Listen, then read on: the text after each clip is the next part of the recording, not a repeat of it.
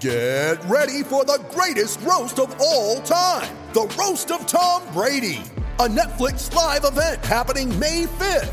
Hosted by Kevin Hart, the 7-time world champion gets his cleats held to the fire by famous friends and frenemies on an unforgettable night where everything is fair game. Tune in on May 5th at 5 p.m. Pacific time for the Roast of Tom Brady, live only on Netflix. You ready? Showtime. On May 3rd, summer starts with The Fall Guy. Let's do it later. Let's drink a spicy margarita. Make some bad decisions. Yes!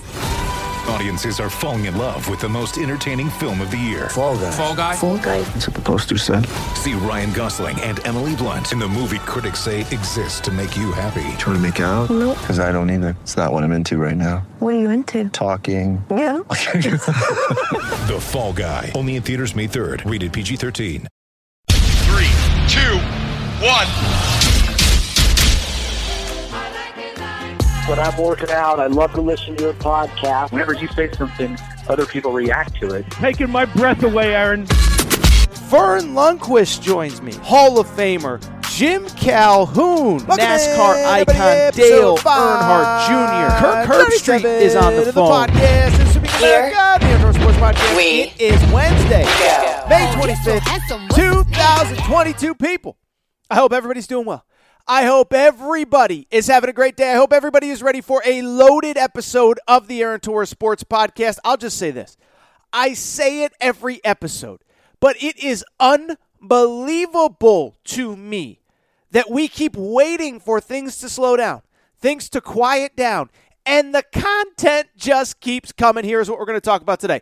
We will open with this crazy report from ESPN, Pete Thamel, that says that the SEC is considering breaking off and starting its own college football playoff without everybody else. I don't know that I believe it. There's one reason why, but I think there's a very important reason why that story got out, and I think it portends to the future of college football in general. Also, we'll talk a little bit about the SEC's scheduling model, which will come up and will be decided at the spring meetings. From there, DJ Wagner, the number one high school player in basketball. We talked about Arch Manning last episode. DJ Wagner, his grandfather is hired at Louisville. Does it mean that he is a lock for Louisville? What does it mean for the school? We thought he was going to the University of Kentucky. Another tough day for John Calipari. And we will wrap, as we always do on Wednesdays, or at least during the summertime, with your questions. Q&A, Torres style. Send in your questions. We will answer them. Every Wednesday we do a mailbag segment, so that will end the show. Really fun show. I'm fired up to talk today. And so with that said, there is no more time to waste, and let's get to the topic of the day. And the topic of the day is really, over the next 6 or 7 days, there's actually something kind of important going on in the world of college sports, and that is the SEC spring meetings, the SEC coaches meetings down in Florida. And this happens every year, but it's important this year, and it has certainly been heightened this year for two reasons. One, it's been heightened because of this Jimbo Fisher-Nick Saban feud. They are going to be in the same room together next week, and fists may fly. I don't think so. I don't know if Greg Sankey's walking in with bodyguards to separate those two, but that is obviously part of the reason why there is so much intrigue. But it is an important SEC meetings because, again, all 14 conference schools, conference ADs, all 14 college football coaches, Kirby Smart, Nick Saban, Billy Napier, Brian Kelly. Yes, Brian Kelly is an SEC head coach. They will all be in Florida talking about the future of the SEC. And it is important this specific year for one specific reason.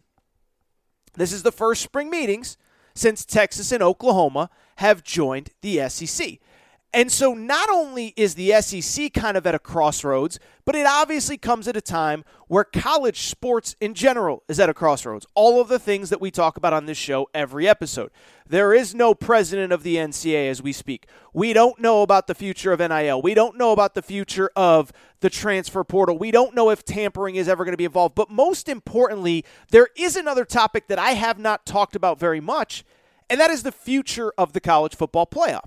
If you remember at this time last year, It was all the talk and all the rage, and we believed that we were on an inevitable collision course to a 12-team college football playoff. Then Greg Sankey and the SEC stole the two best teams from the Big 12, Texas and Oklahoma. Then the other conferences pushed back. Now we have no playoff expansion through at least 2025, and so because of that, the SEC is in kind of this weird spot. They have to start planning for the future of Texas and Oklahoma being in the conference. How are we going to put together our schedules without knowing, are we going to a 4-team playoff, a 12-team playoff, something in the middle? We just don't know. And so why do I bring all this up? Why do we care about SEC scheduling, which I'll actually talk about on the back end of the segment?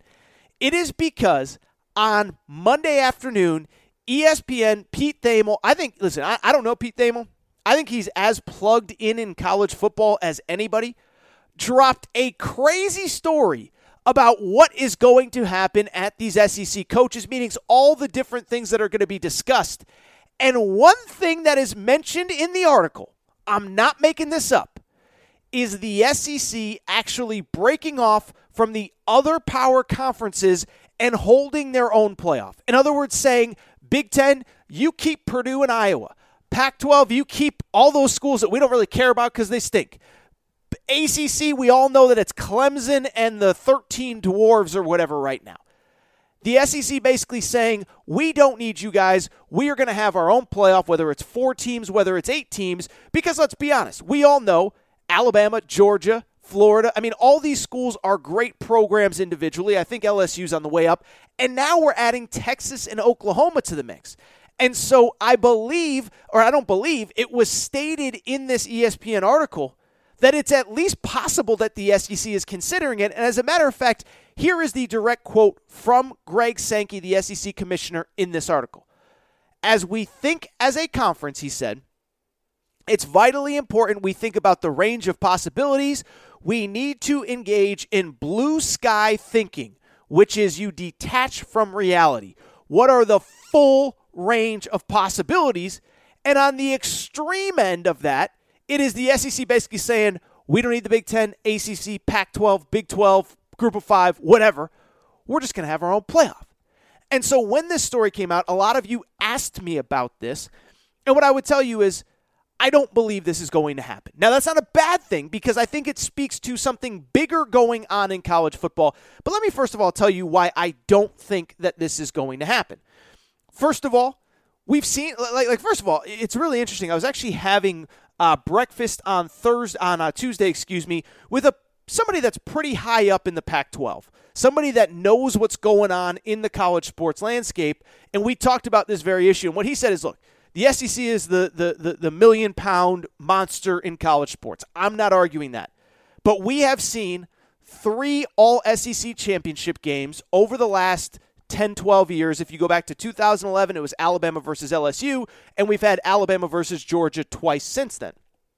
And he said, if you go back to Alabama LSU, the ratings actually plummeted in that particular season because nobody wanted to see the rematch, and that was what led to the 4-team college football playoff.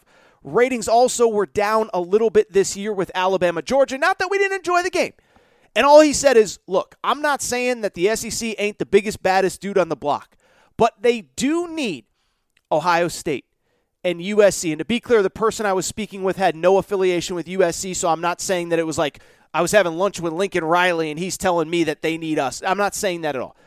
But that the SEC just needs these other schools, even if it's an us versus them, prove our superiority. They need Ohio State and Clemson and Miami and USC and Penn State and Michigan, etc. So that's one. 2, the reason I don't believe this is this wasn't some super low-key sourced report. Greg Sankey talked on the record for this article, which means that Greg Sankey wanted this news out. If we know that Greg Sankey can operate in the shadows as well as anybody. We all got that buddy that gets stuff done and nobody knows how he gets it done, and you need this on this day. I feel like I'm talking about prison. I need 2 packs. I need 2 cartons of cigarettes, and I need them now. Well, that's Greg Sankey in the college sports world, right? So Greg Sankey, you mean to tell me for 6 months he was courting Oklahoma and Texas and kept it 100% quiet, but this leaks out from Pete Thamel? No. Greg Sankey wanted this story out. And so the question becomes, why would Greg Sankey want this out? Well, it was actually my first reaction fell in line with what was mentioned in the article. And what my first reaction was, and what was also mentioned in this article by Pete Thamel, ESPN, great job by him, is that Greg Sankey is not happy with how that college football expansion playoff conversation happened, college football playoff expansion happened. And why was he not happy? It's because of all the craziness of the last year, but some of it, in defense of everybody else, was self-inflicted by Greg Sankey. And so if you remember to this time last year, the plan was we're working towards the college football playoff expansion. Greg Sankey, the commissioner of the SEC, is involved. Bob Bowlesby, the commissioner of the Big 12, is involved. I believe the Mountain West commissioner, Craig Thompson, and the Notre Dame AD, Jack Swarbrick, were the other two guys. And so we're moving along. And then it gets leaked out that Texas and Oklahoma are leaving the Big 12 for the SEC, and the first reaction of everybody was the SEC commissioner and the Big 12 commissioner were working together, all while the SEC commissioner was stabbing them in the back. And so what happened after that is that all of a sudden all the other conferences said, wait a second now, we're going to make this big landscape-changing decision like a college football playoff expansion. We need to be in the room. And so what ended up happening was, if you remember, we had that weird alliance thing that was formed between the Big 12, the Big 10, the Pac-12, and the ACC, and no decision on college football playoff expansion could be found in those meetings. And so we're stuck with 4, as I said, until 2025. And in my opinion, my belief is that essentially, I don't want to say it was sabotaged, but that the other conferences were like, you know what? We were on our way to 12. You just stabbed the Big 12 in the back. We are not going to give you what you want, which is an expanded playoff. And why does Greg Sankey want an expanded playoff? It's because the most teams that are going to be in the playoff are from the SEC. And so again, the reason that I believe that Greg Sankey let this story get out is to just kind of let everybody know who still runs college football. To let everybody know, I'm still the captain. You know that meme, I'm the captain now? Well, Greg Sankey's always been the captain, and he's letting everybody know. And it's funny because I remember talking about this specific topic, maybe not on this show, but I know I talked about it on at least a couple radio interviews, including in Knoxville. The idea of the SEC just basically saying, you don't want to expand the playoff? All right, guess what? We can do our own thing. And so to me, this feels like a power play by Greg Sankey. In other words, his idea being, oh, you guys don't want to expand the playoff? You guys think you have all the control? Well, guess what? I'll just take Georgia and Bama and LSU and Texas and Oklahoma, and we'll do our own thing without you. And so I don't believe this is actually going to happen. I believe this is a subtle message that Greg Sankey is sending through the media. Remember, all the best ones use dopes like me in the media to deliver a message. It's what Nick Saban does. It's what John Calipari does. Dabo isn't very overt about it. He'll just say exactly what's on his mind. But these guys and girls that run college sports from the coaching perspective, Gino Auriemma has been great at this for years, use the media to get across messages, and Greg Sankey is getting across that message.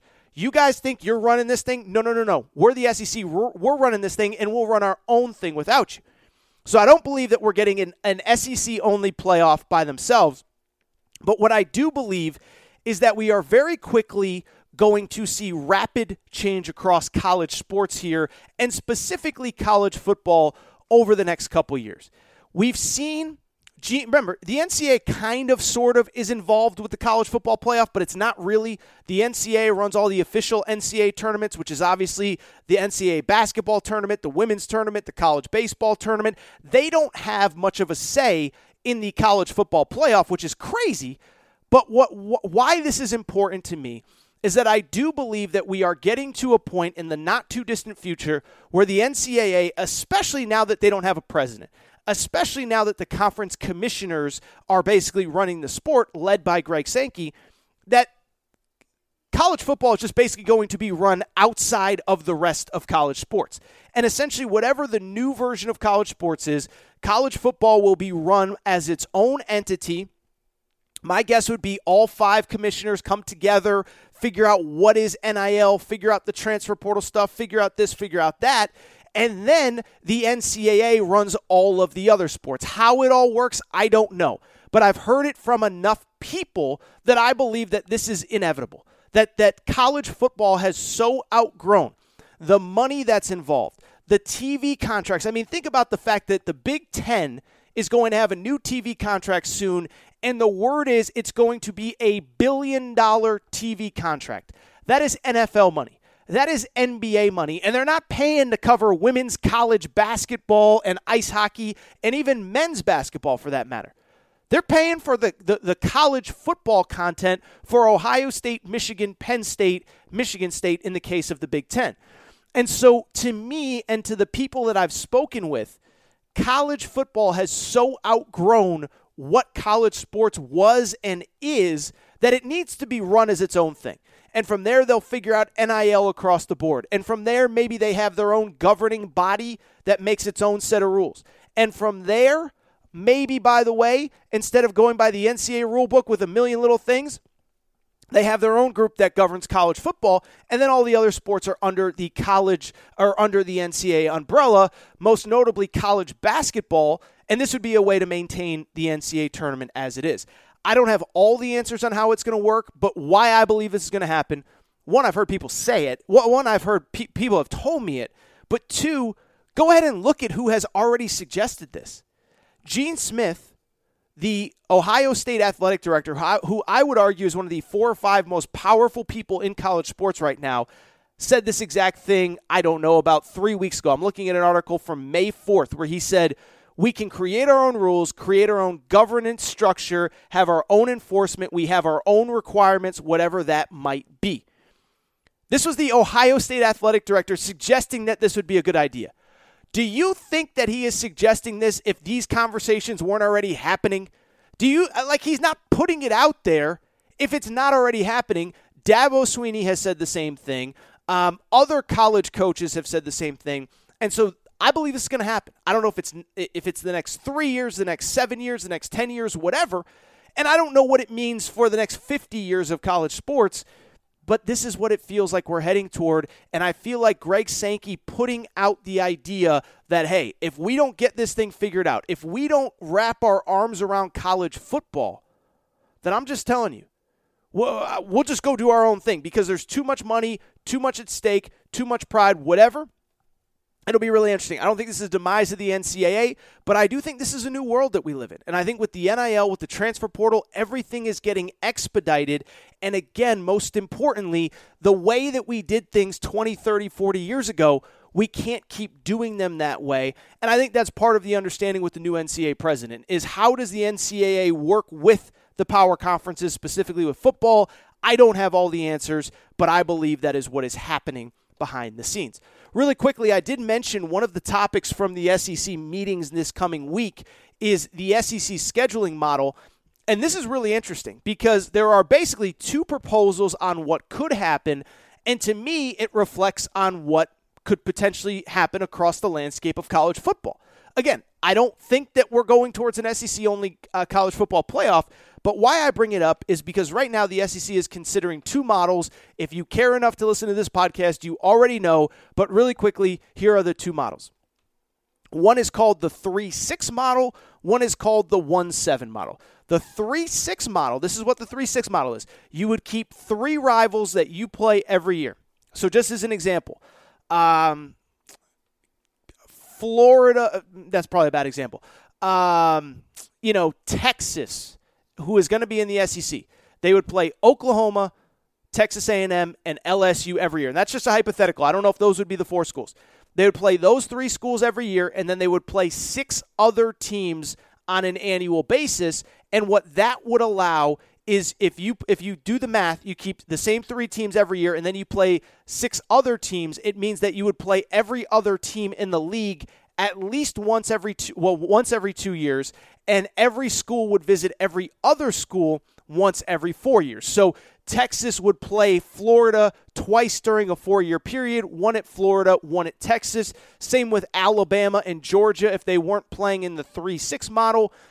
Same with LSU and Kentucky, right? Like And why that idea is important, of course, is because of the fact that right now the schedule is so imbalanced that you have these crazy long stretches where teams don't play each other. So the example that everybody keeps using, and it's a good one, is that Texas A&M joined the SEC in 2012. So far, they have played Georgia a grand total of one time. So the 3-6 model is one that is in play. The other model is the 1-7 model, which is essentially the same thing. You have one rival that you play every year and then 7 other teams that you play every other year. So you would play 8 total league games, one rival, 7 teams this year, then the other 7 teams next year. It accomplishes the same thing of, Alabama keeps Auburn on the schedule. The Iron Bowl goes on as it always has, and then you play every other team every other season twice over a 4-year period. The problem with that one, of course, is that many SEC schools have more than one real rival, and so then it gets into a sticky situation with Auburn being a perfect example. Historically, the Deep South's oldest rivalry is Auburn-Georgia. The Iron Bowl is Alabama-Auburn. Who do you play? Who do you play as that rivalry game, and what rivalries would you lose? It's the same with Tennessee. Historically, they've played Florida every year, Georgia every year, Alabama every year, third Saturday in October. So that model seems to be less popular, but the interesting thing about it is you do some quick math. The 1-7 model means that you're only playing 8 SEC games in total. The 3-6 model means that you're playing 9 SEC games total. If you go to the 3-6 model, if you add an extra conference game every year, that means to me that the conference probably thinks that expansion is on the horizon here in the near future. Otherwise, why would you jeopardize it by playing more conference games? But that's kind of the interesting spot that the SEC is in going into next week's conference meetings. But I had to talk about the SEC, the SEC college football playoff being on its own. I don't think it's going to happen. I think it's a power play by Greg Sankey. I think he's letting the world know I'm the captain still. I run this ship, and this is how it's going to be. I do think the more interesting story that could come out of next week is what is the scheduling model? Do they go to 3-6? Do they go to 1-7? Just doing a straw poll, talking to some people that I know, it does seem as though the 3-6 model would be more popular, if only because you would lose a lot of great rivalries without it. Obviously, it means an extra league game. Now, for schools are thinking in the way of basically some schools are obviously in favor of adding the extra league game because it means more money. Others are like, well, crap, man. Like Vanderbilt and Mississippi State aren't in a rush to keep adding league games because it means one less out of conference game, probably one more loss on the schedule. It seems as though the 3-6 model, though, is the more popular one among the conference, and I don't know if we'll get a final decision on it by the end of next week, but this is going to be the hot topic coming out of Florida. I do not believe we are getting an SEC-only college football playoff. But I'll tell you what, man, you talk about Greg Sankey carrying a big stick, and he's got a big stick, if you know what I mean, and he is not afraid to throw it around. Whew. Good opening segment talking about Greg Sankey's stick. How about that? How about this world that we're living in, huh? All right, this is what I'm going to do. Get out of control. I'm going to take a quick break. I am going to come back, and when we do come back, I do want to switch gears, talk a little college hoops. DeJuan Wagner, DJ Wagner, I should say, DeJuan Wagner's son, is the number 1 high school player in America. On Tuesday, we got some interesting news. His grandfather was hired at Louisville. Does that mean that he's headed to Louisville? We will discuss that next. When you need mealtime inspiration, it's worth shopping Kroger, where you'll find over 30,000 mouth-watering choices that excite your inner foodie. And no matter what tasty choice you make, you'll enjoy our everyday low prices, plus extra ways to save, like digital coupons worth over $600 each week. You can also save up to $1 off per gallon at the pump with fuel points. More savings and more inspiring flavors make shopping Kroger worth it every time. Kroger, fresh for everyone. Fuel restrictions apply. Hey guys, it is Ryan. I'm not sure if you know this about me, but I'm a bit of a fun fanatic when I can. I like to work, but I like fun too. It's a thing. And now the truth is out there. I can tell you about my favorite place to have fun. Chumba Casino. They have hundreds of social casino style games to choose from with new games released each week. You can play for free anytime, anywhere. And each day brings a new chance to collect daily bonuses. So join me in the fun. Sign up now at ChumbaCasino.com. No purchase necessary. VGW Group. Void where prohibited by law. See terms and conditions. 18+.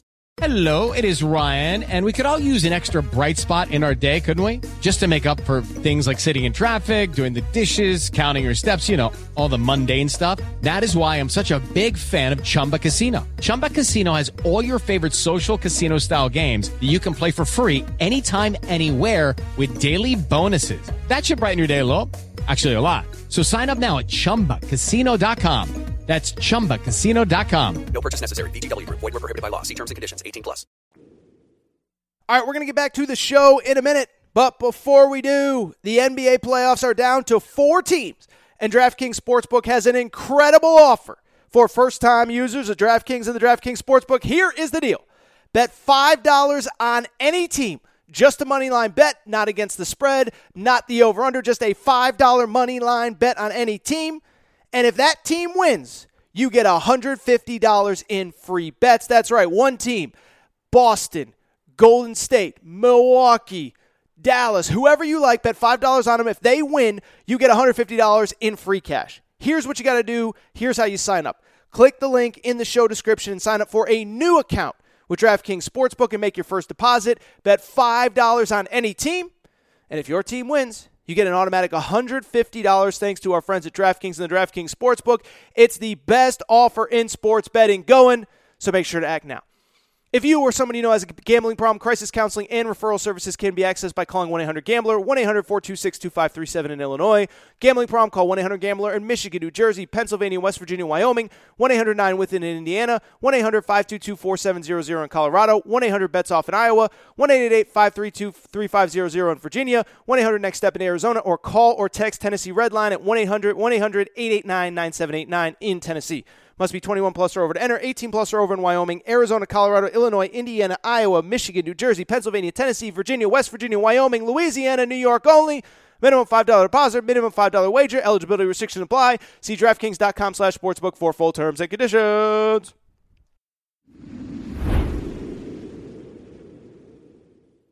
All right, everybody. I am back. Gonna be back. Thank you again. Partners DraftKings, DraftKings Sportsbook. Incredible offer. First-time users, $5 money line bet any team. If that team wins, an automatic $150 in free bets courtesy of the DraftKings Sportsbook. I just told you about it. Terms and conditions apply. Check it out. Thank you again to DraftKings, just an incredible sponsor of the Aaron Torres Sports Podcast.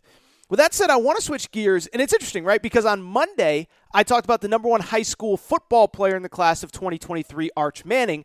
But today, I want to switch gears, and I want to actually talk about the number 1 high school basketball player in the class of 2023, DJ Wagner, because we got ourselves a very interesting update on him, his family, his recruitment, and where he could ultimately end up playing college basketball. As a little bit of a backstory, why did we talk? We've actually talked about him, I think, maybe about a month ago, 5 weeks ago. It is because he has, frankly, just an absolutely fascinating recruitment. As I said, really talented, combo guard, number 1 player, high school class of 2023. And he has basically, since he's emerged as an elite high school player, he has been considered all but a Kentucky lock, a lock to go to the University of Kentucky. His dad played for John Calipari. His dad, DeJuan Wagner, was really the first one and done that John Calipari had. DeJuan went to the NBA, unfortunately had an illness. His NBA career was cut short. And when John Calipari saw that, it kind of created the ethos for who he is as a coach now. Get my players in, get them to the NBA as fast as possible. Nothing's guaranteed. And DeJuan and John Calipari have always had this incredible relationship, and it was always deemed that it was all but a certainty that his son would end up playing at Kentucky. There was, of course, one notable exception that could possibly potentially happen in which DJ did not play for John Calipari at Kentucky, and it was this. It was if Kenny Payne, the former Kentucky assistant, NBA assistant coach over the last couple of years with the New York Knicks, if he ended up getting the Louisville job. That is because while DeJuan is DJ's dad, Milt is DeJuan's dad and DJ's grandfather, and Milt is essentially best friends with Kenny Payne. And the thought always came, if Kenny Payne gets the job, he's going to hire Milt Wagner, and the grandson would potentially come with him to Louisville. So that is what the talk has been behind the scenes in basketball recruiting for months now. But it really actually died down about 2-3 weeks ago when Kenny Payne completed his on-the-court staff, hired his 3 assistant coaches, and none of them was named Milt Wagner. kind of calmed things down. There wasn't much to it. Nobody was making anything of it. A lot of Kentucky fans thought maybe we're in a pretty good position. Maybe we're in a better position than we thought. At the very least, Grandpa is not on the Louisville coaching staff. Well, bad news for Kentucky fans and probably pretty good news for Louisville fans, as on Tuesday, we got a little bit of a bombshell report. Travis Branham, 24/7 Sports, a guy I really respect who covers the recruiting beat. He reports on Tuesday morning, Milt Wagner has in fact been hired by the University of Louisville, and here is the twist. He has been hired in kind of a dual role of essentially both a guy that is a director of player development, but also sort of an alumni relations guy. And so if you're looking for the legal red tape here, pun intended, because the cards are red, it's that because he was hired in an alumni relations role, even if he will be helping with the basketball program, he is technically an employee of the university, not the athletic department. Therefore, Louisville can continue to recruit his grandson. And so the worst case scenario for Kentucky, the best case scenario for Louisville has happened as DJ Wagner, the number one high school player in the class of 2023. Nothing specific happened with him on Tuesday, but his grandfather was hired by the University of Louisville. And let me just say this. It doesn't guarantee anything. It doesn't promise anything. The family is going to say all of the right things. I've heard DeJuan Wagner quoted saying, it's my son's decision. It's not mine. It's not his grandfather's. I've heard the grandfather say the same thing. But if I were a Louisville fan, I would be very excited today. And if I was a Kentucky fan, I would be very concerned. So let's break it down from both sides as the number one high school player in America, right in the middle of just this incredible rivalry that got ratcheted up a ton. Now, to be clear, again, nothing has happened, and I'm not going to sit here and say that I definitively am saying today that DJ Wagner is going to the University of Louisville. But what I would say is it feels like a weird time to make this hire, and I know Kenny Payne and Milt Wagner are best friends. It feels like a weird time to make this hire if you didn't think that the grandson would eventually come along. Now, maybe they're just best friends. Maybe Milt Wagner wanted to get back involved in the school. But to me, the timing is interesting, and it leads me to believe that Louisville is at the very least now in the driver's seat and probably pulling ahead from the rest of the field in the recruitment of DJ Wagner. Doesn't guarantee anything, but if he were to commit, you just talk about just an incredible turn of events in this recruitment and potentially in this rivalry as well. Now, look, I think DJ Wagner's a really good player. I'm not saying he's a Zion, a John Wall, an Anthony Davis that's going to elevate the whole program by himself. But you talk about if he ends up at Louisville. Let's start talking about what it would mean for this rivalry for both schools if he ended up at Louisville. First of all, incredible boon for the University of Louisville. We talked a lot about Kenny Payne maybe about 2.5, 3 weeks ago with the Amani Bates situation. I still believe Amani Bates will ultimately end up at the University of Louisville. I went on my buddy Nick Coffey's radio show about maybe a week or so ago, and we talked about the fact that he'll probably end up there. This is the process. This is how Amani Bates works. But everything I said about Amani Bates at the time, I think will apply to DJ Wagner should he commit to Louisville as well. Huge win for the school, huge win for Kenny Payne, and it really just helps in every way possible. One, we all know that good players like to play with other good players, right? So to me, it probably helps Louisville in the high school class of 2023. DJ Wagner can bring other good players with him. But beyond that, it just creates this perception that Louisville is this place that you can come, elite high school players, play in the ACC, play against Duke, play against North Carolina, be on this major stage, and then go to the NBA. And that's why this is so important because, look, even when Louisville was good under Rick Pitino, it's not as though they were a conveyor belt of NBA players, but the best high school players in America, they want to go to the places that they know can get them to the NBA and prepared as fast as possible. It's why Kentucky has been a factor in recruiting forever. It's not because John Calipari has any amazing spiel, but you look at the NBA, you can't turn on an NBA playoff game without Tyler Hero, Tyrese Maxey, Devin Booker, Jamal Murray, Karl Anthony Towns. You go on and on. That's John Calipari's sales pitch. It's go watch the NBA playoffs. My guys are playing all the time. It's the same with Duke and the guys that they've put in. I think it's what's starting to happen at Arkansas now where you're starting to turn on these NBA playoff games. Moses Moody's getting run. One of the Martin brothers who played for Eric Musselman at Nevada is getting run. Pretty soon we're going to have even more Arkansas guys in the NBA. But at the end of the day, the best players want to go to the places that they know that they will be developed into NBA players, and that is what Louisville instantly becomes if they get this kid, because he will be an eventual lottery pick. And you talk about a potential paradigm-shifting moment for that entire program. That is what DJ Wagner's commitment would mean if it does happen. Now, for Kentucky, I just got to say this. I'm actually starting to feel a little bit bad for John Calipari, because if you think about, now I know nobody outside, I don't think anybody feels bad for John Calipari. Kentucky fans are frustrated. Nobody else likes him. But it's hard not to feel a little bit bad for John Calipari, because this is really the third or fourth incident where you felt like you were in pretty good shape for an elite high school player, and something kind of at the last minute screws everything up, right? We've talked about Shaedon Sharpe, the number one high school player in the class of 2022. We'll get back to him in a minute. But the Shaedon Sharpe followed by DJ Wagner would absolutely be crushing, especially when you think about everything that has happened over the last couple of years for John Calipari. If you think about the current landscape of Kentucky, why have they not been able to get over the hump? It's because they haven't gotten those truly elite of the elite of the elite of the elite players, those 2, 3, 4 high school players a year that can put a program on their back and elevate them. Like I said, they got them early in the Calipari regime with Anthony Davis, with John Wall. Brandon Knight was great the one year that he was there. They haven't had those guys over the last couple years.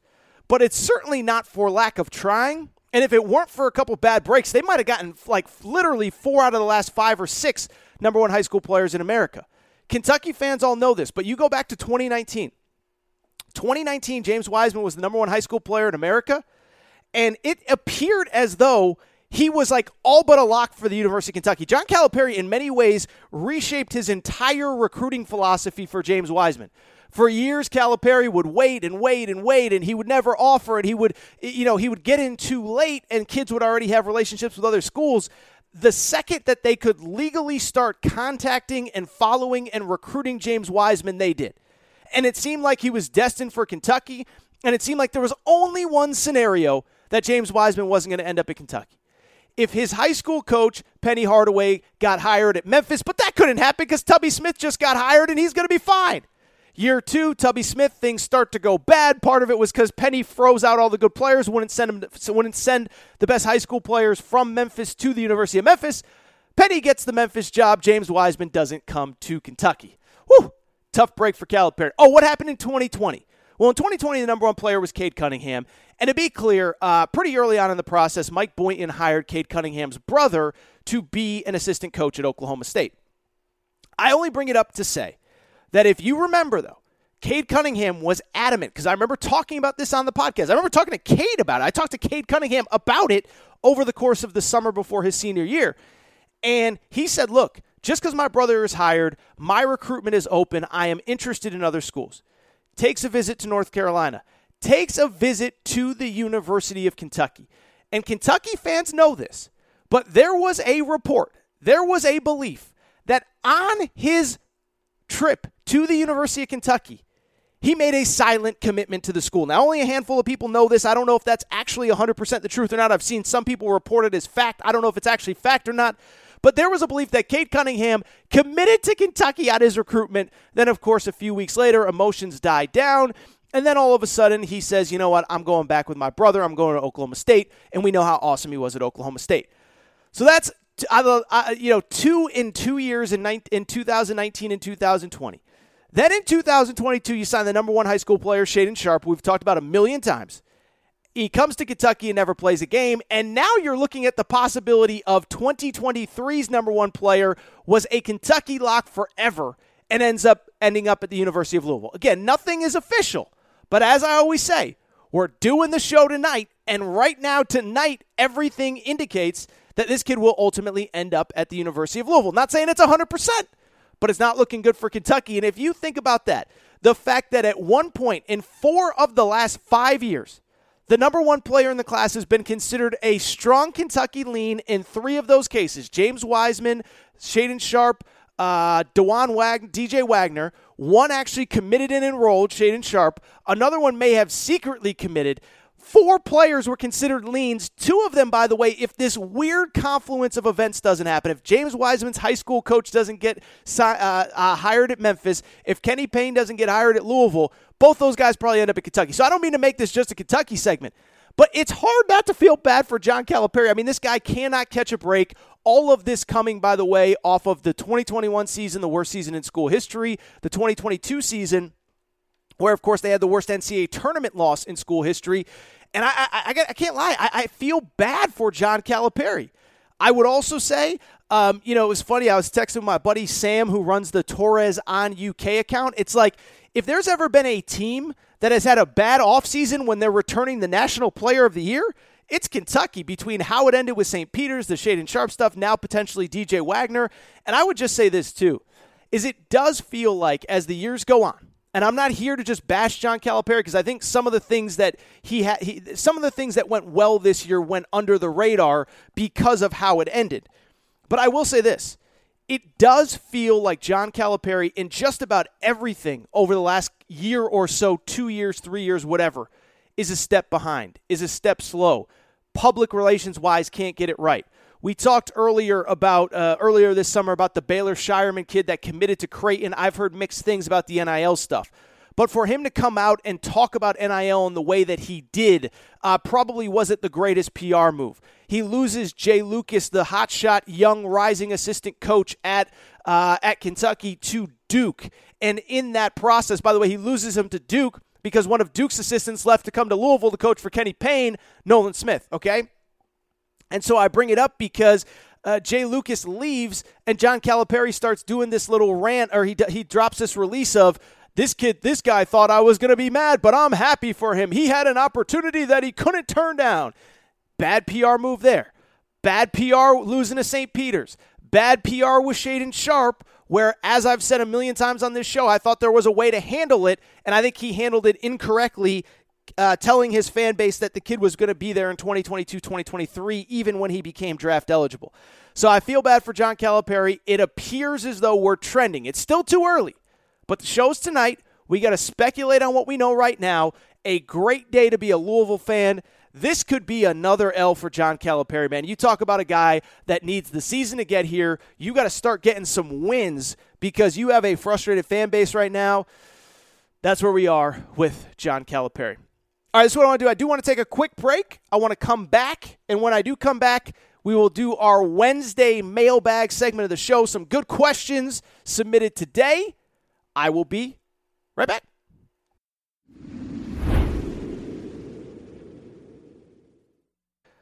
All right, we're going to get back to the show in a minute, but before we do, I want to welcome in a new sponsor, Athletic Greens and athleticgreens.com.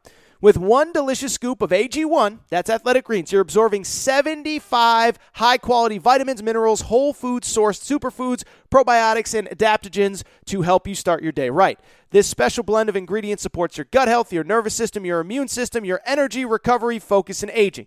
Quick side story. The founder of this company, they were experiencing gut health issues and were spending over $100 a day on vitamins and supplements. They knew there had to be a better way. That's Athletic Greens. For the cost of just $3 a day, you can get Athletic Greens. Here's the best part. It contains less than 1 gram of sugar with high-quality ingredients that your body will actually absorb. No GMOs, no nasty chemicals, or artificial anything while still tasting good. Right now, it's time to reclaim your health and arm your immune system with convenient daily nutrition. It's just 1 scoop in a cup of water every day. That's it. No need for a million different pills and supplements to look out for your health. To make it easy, Athletic Greens is going to give you a free 1-year supply of immune-supporting vitamin D and 5 free travel packs with your first purchase. All you have to do is go to athleticgreens.com/emerging. That's athleticgreens.com/emerging for 1-year supply of immune-supporting vitamin D and 5 free travel packs with your first purchase. athleticgreens.com/emerging to take over ownership of your health and pick up the ultimate daily nutritional insurance. athleticgreens.com/emerging. Thank you again for being our partner.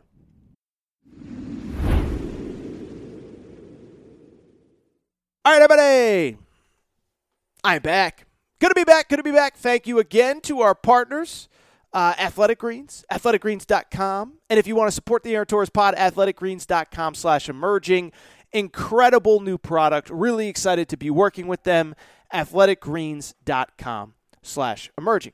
With that said, I do want to wrap the show here on a Wednesday with what we do every single Wednesday, which is listener Q&A. And this is pretty straightforward. It's a little bit of a slower time of year. And rather than guess what you guys want me to talk about, or rather than talk about what I want to talk about, I instead open things up to you. It's up to you guys. You guys send in the questions, and I answer them. And if you want your question answered, we have a few from last week as well as the ones from this week. Aaron Torres podcast questions at gmail.com. You can hit me up on Twitter at Aaron_Torres. You can DM me Aaron_Torres, or you can DM me at Aaron Torres Pod on Instagram. So go ahead, send in your questions, whatever you want. I'm happy to answer it. I'm happy to talk about it. Let's get into some of your questions. The only rules, by the way, for this segment, as long as the question isn't going to end in me getting a divorce or getting arrested, I will answer it. So if you have any questions about life, about sports, about travel, about whatever it is, and I said Vegas, not vaping. Vegas, not vaping. Vegas. Make sure to send in your questions, Aaron Torres podcast questions at gmail.com. Let's get into it. First one, Rachel writes in, did you see the report that Arkansas and Memphis in basketball are trying to work on a home-and-home series? What do you think of that? Well, Rachel, what I would say straightforward is this. I think it's awesome. And I'm in favor. We'll get into this Arkansas-Memphis thing specifically. And by the way, I'm going to try to be a little bit quicker on some of these answers. Last week I went a little bit long.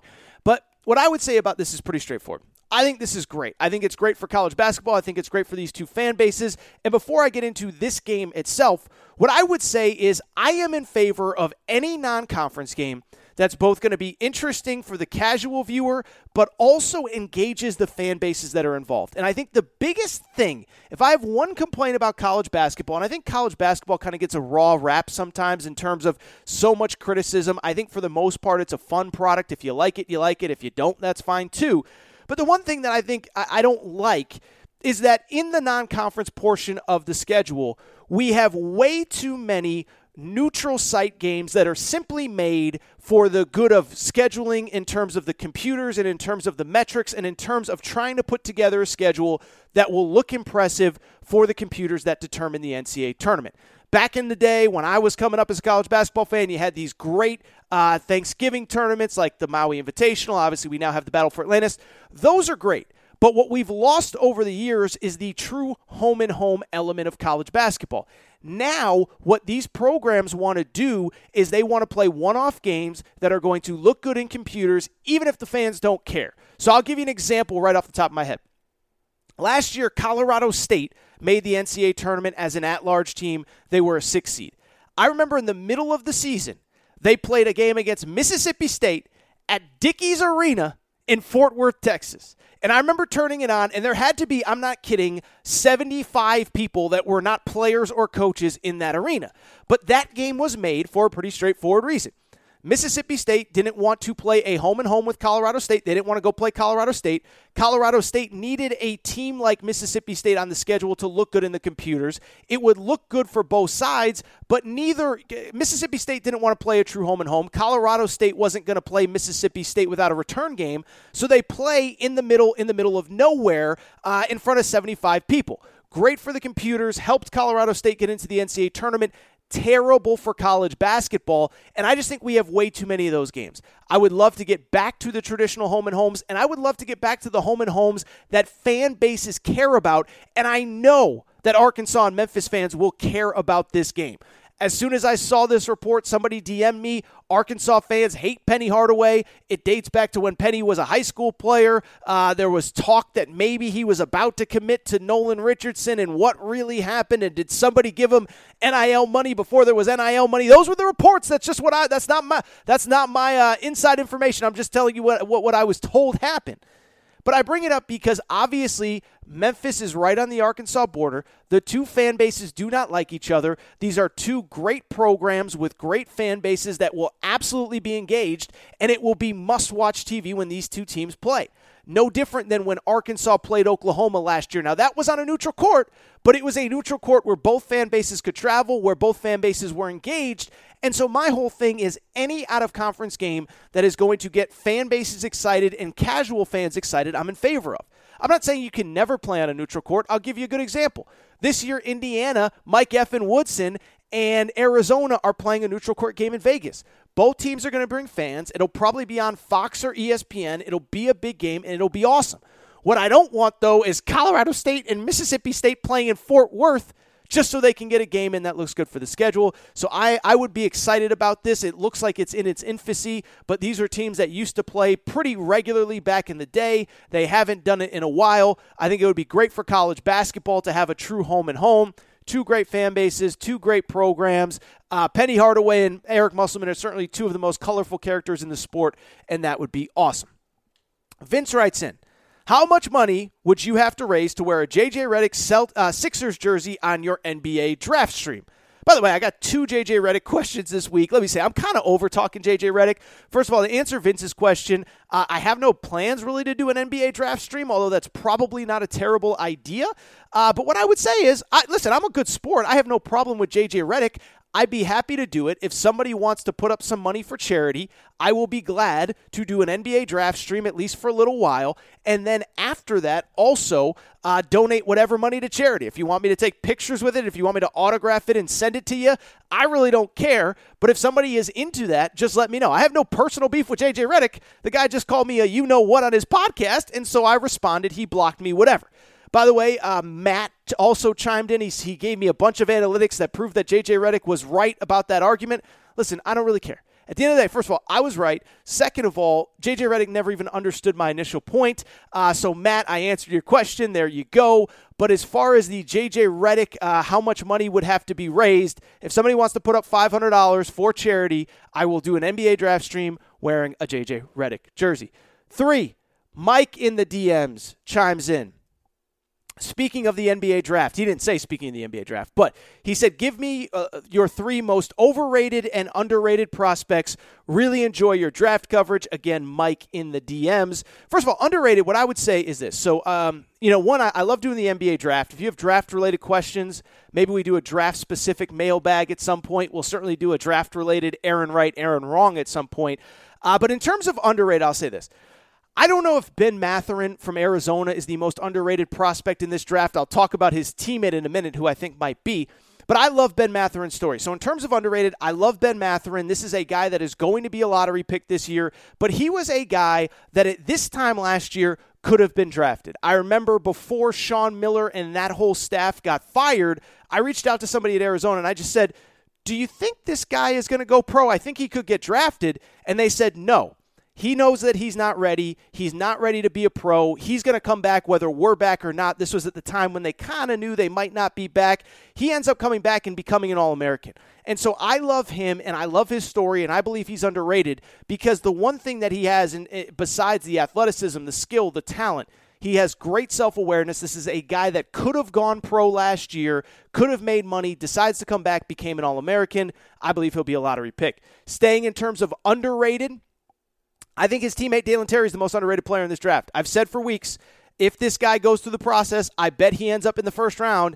And by all accounts, he went to the NBA Combine and killed it. Confident, bordering on cocky. He was their actual best player down the stretch. He had that 17-7-7 game in the Pac-12 tournament. He was really the only one that wasn't overwhelmed in that Houston game. And as I've said many times, I think if Dalen Terry comes back to college, I think Arizona's a top 10 team. I don't think at this point that he will, though. I suspect that he's going to stay in the NBA draft, and this tends to happen when guys get out of that college bubble, when they start playing with other pros and they start seeing, hey, I can handle myself pretty well. I think he is going to be a player that stays in this draft, and I think he is going to have a ton of success. Finally, let me give a little shout-out to a guy that probably not a lot of people are talking about right now, but Tyrese Martin from my alma mater, UConn. Another guy. I think he'll be a second-round pick. He had a great week in Chicago last week, and he's another one. A guy that does a little bit of everything, plays super hard, defends his butt off, and he's a guy that I think, one, he's older, he's more mature, he's more physical. The NBA physicality I don't think is going to overwhelm him. But he's another guy that he's not about stats. He's not about, I got to average this or I got to put up these numbers. He's about winning. And in his junior year at UConn 2 seasons ago, he really stepped up statistically when James Bouknight went out. This year, R.J. Cole kind of became the guy. Tyrese Martin took a back seat. But this is a guy that I think you could throw on the NBA playoffs. You could throw on the floor in the NBA playoffs right now, and I think physically he could handle himself. Now, is he going to score 20 points a game? He's not, but he's not that kind of player. But he's a guy that really had a really good week last week in Chicago. I think he hears his name drafted in the second round. In terms of 3 players that I would say are overrated, let me just say this.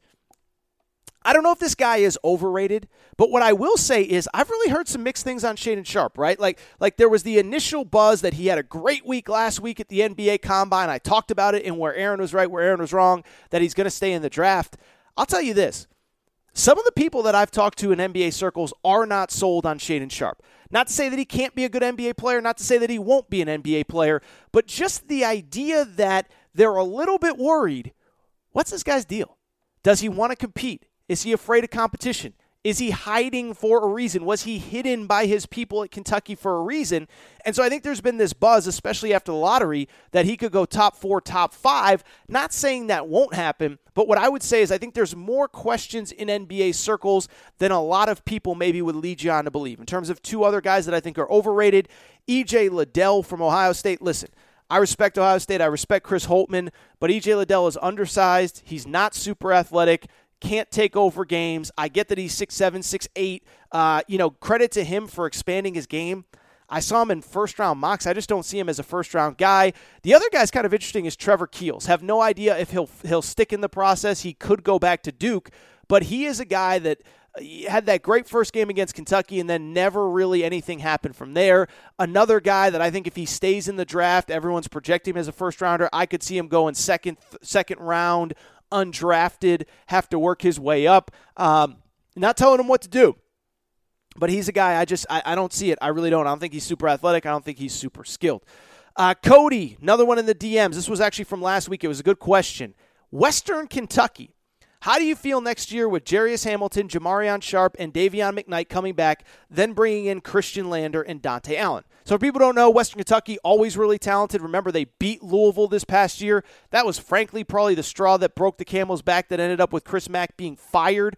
But what I would say about Western Kentucky is they have a bunch of returning players, including Jamarion Sharp, led the nation in block shots, 7 feet 5 inches, and a real NBA prospect. I think one more year he'll probably play in the NBA.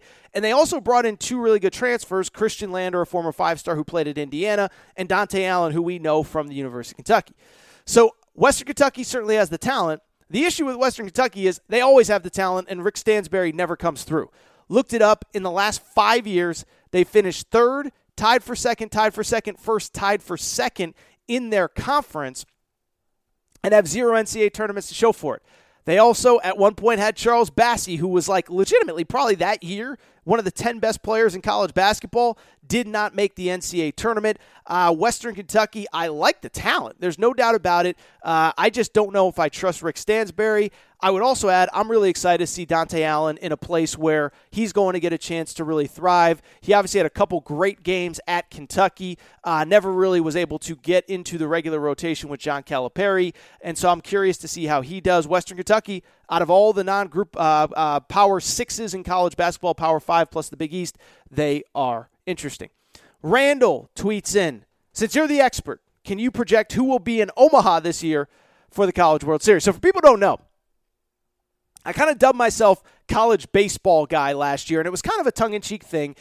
Essentially, it was really because I really kind of got into college baseball because 3 teams from my home state of Connecticut were in it last year. UConn as the Big East champ, Central Connecticut, where I actually had a buddy from high school played there, and then also on top of that, Fairfield University, about an hour and a half from where I grew up.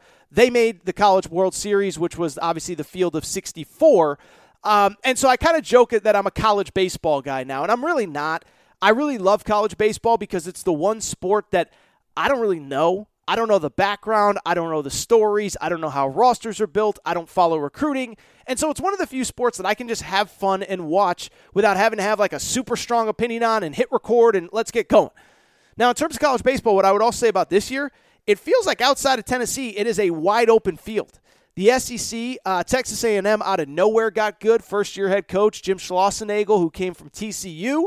They're a really interesting story. My UConn Huskies, they did get swept on the final weekend of the regular season, but they had a pretty historic year. But what's interesting to me about college baseball, and I don't have an answer for it, and I will have my buddy Phil Elson, the Arkansas Razorbacks play-by-play guy, on to discuss. I don't get how teams get so good and so bad so fast, right? So like I said, Texas A&M in the first year under a new head coach finishes second in the SEC. Meanwhile, Mississippi State was the national champion last year and finishes last in the SEC West. And like me with the college football, college basketball background, it's really interesting because like in college basketball, Gonzaga can be like a national championship contender one year, or Duke or Kentucky can win a national championship, and then the next year they're not as good. But you don't see Kansas go from national champion to 8th in the Big 12, or Gonzaga from the national title game to 18 and 14 overall. So I don't get how Mississippi State got so bad. I know Vanderbilt lost a bunch of pitching from last year, but as a college baseball guy, I can say outside of Tennessee, this thing appears to be wide open. By the way, I should mention, Tennessee fans, AaronTorresOnline.com/merchandise. Get your Bad Boys of College Baseball Tennessee shirts. Let's keep going. Rich chimes in. Torres been hard on Nick Saban the last couple days. We're going to beat that Aggie behind. That is from Rich. What I would say is this really quickly. I do think it's very interesting with the Texas A&M Alabama thing that I don't think anybody's talking about. We got to remember that A&M beat Alabama last year. And why I think that's important is because not only does Alabama already have extra motivation after Jimbo Fisher called their coach a narcissist and says that he acts like God and he thinks he's the czar of college football, Alabama already had motivation because they lost last year. So that game's going to be back at Bryant-Denny Stadium. There's obviously no love lost. We'll find out next week with the SEC coaches meetings what to make of Jimbo and Nick Saban's personal relationship. But I do believe that Alabama's going to win that game convincingly. Hate to spoil it, but Alabama's going to be my preseason national championship pick. Finally, how about this? Keep God First on Instagram says, Torres, you got to do a video on LSU basketball, obviously talking about my YouTube channel. So let me say this about LSU basketball. We're going to talk about it more on where Aaron was right, where Aaron was wrong, but I had my concerns about Matt McMahon when he first got to LSU. If you remember, all 13 players on the roster hit the portal. Well, he did a great job, and we'll talk about it more on Aaron Right, Aaron Wrong next week. I thought he did a great job over these last couple weeks piecing together the roster. Just about all the scholarships are filled. And I think he did a good job of kind of finding balance in how he built the roster. First of all, got a little bit lucky. Had a couple guys come with him from Murray State. Justice Hill, who was really good. Trey Hannibal, who was really good. And then KJ Williams, who could have gone to the NBA draft, the Ohio Valley Player of the Year, decides to come back to college and go to LSU. I think that's going to help with kind of the culture and how Matt McMahon wants to do things, having three guys that have been with him at the last place. Also getting back a few of Will Wade's players, Adam Miller, the most notable one there. Adding a few players through the transfer portal, Cam Hayes, the point guard from NC State.